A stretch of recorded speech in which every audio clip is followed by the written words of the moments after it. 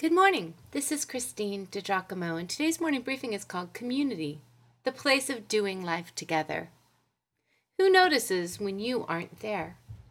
Maybe besides your family, does anyone really care how you are doing? Who encourages you to keep the faith when the going gets tough? When you are sick, does anyone call to check on you? If you moved out of the area, would you leave a void, or would no one likely notice? Has anyone been there for you when life tossed you about, such that you did not know up from down? On the other hand, may I ask you, who do you encourage? Have you recently reached out to lend a hand or send a note to someone who is hurting?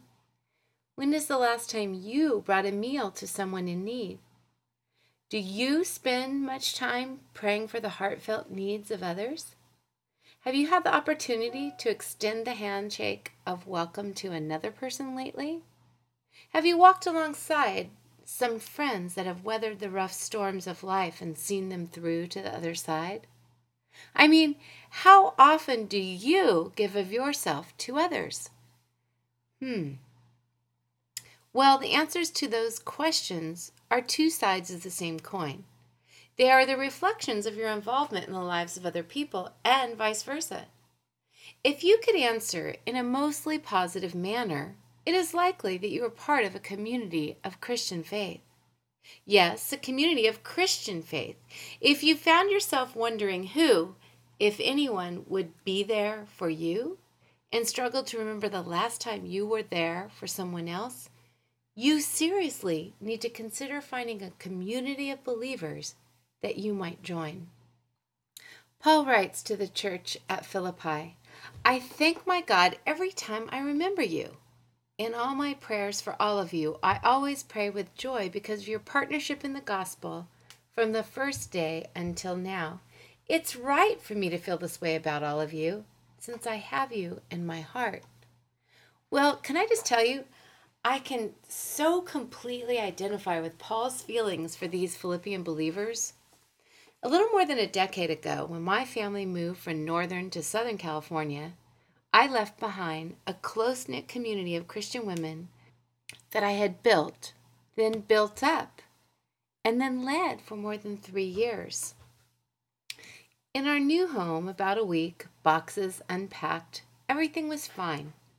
Until my household got busy with their new assignments.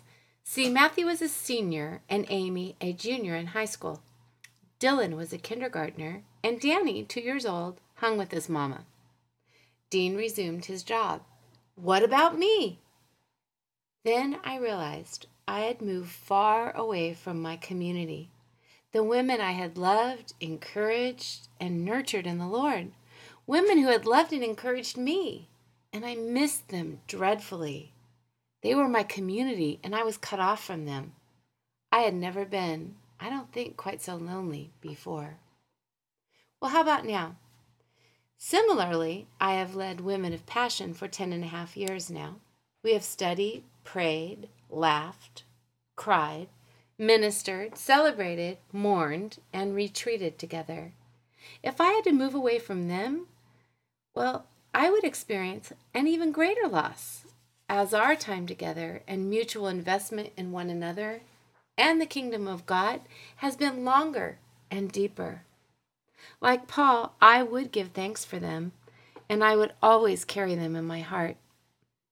And then there's the bond of brothers, of which I am one, my corporate guys. For 3.5 years we have studied, prayed, fasted, praised, and sought God together. I care deeply for them in a way that the world could never comprehend, actually, or even understand or relate to. It is right, it is pure, it is godly, and it is God-honoring.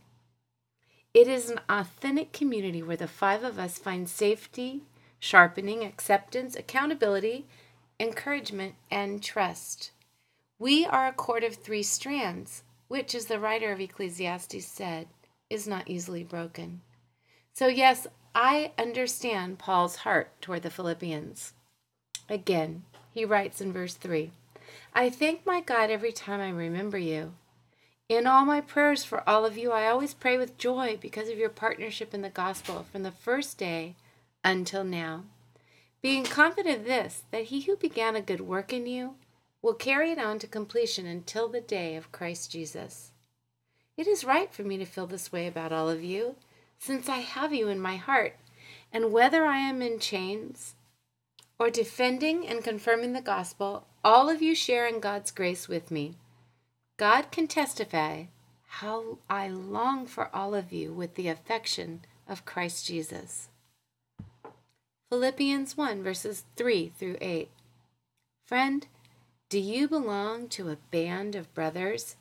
Are you part of a group who will lift you before the Father in prayer? Oh, I pray so. If not, may I encourage you in the strongest terms possible to search one out. Find a community, join it, and make it better. Communities do life together, particularly the Christian life.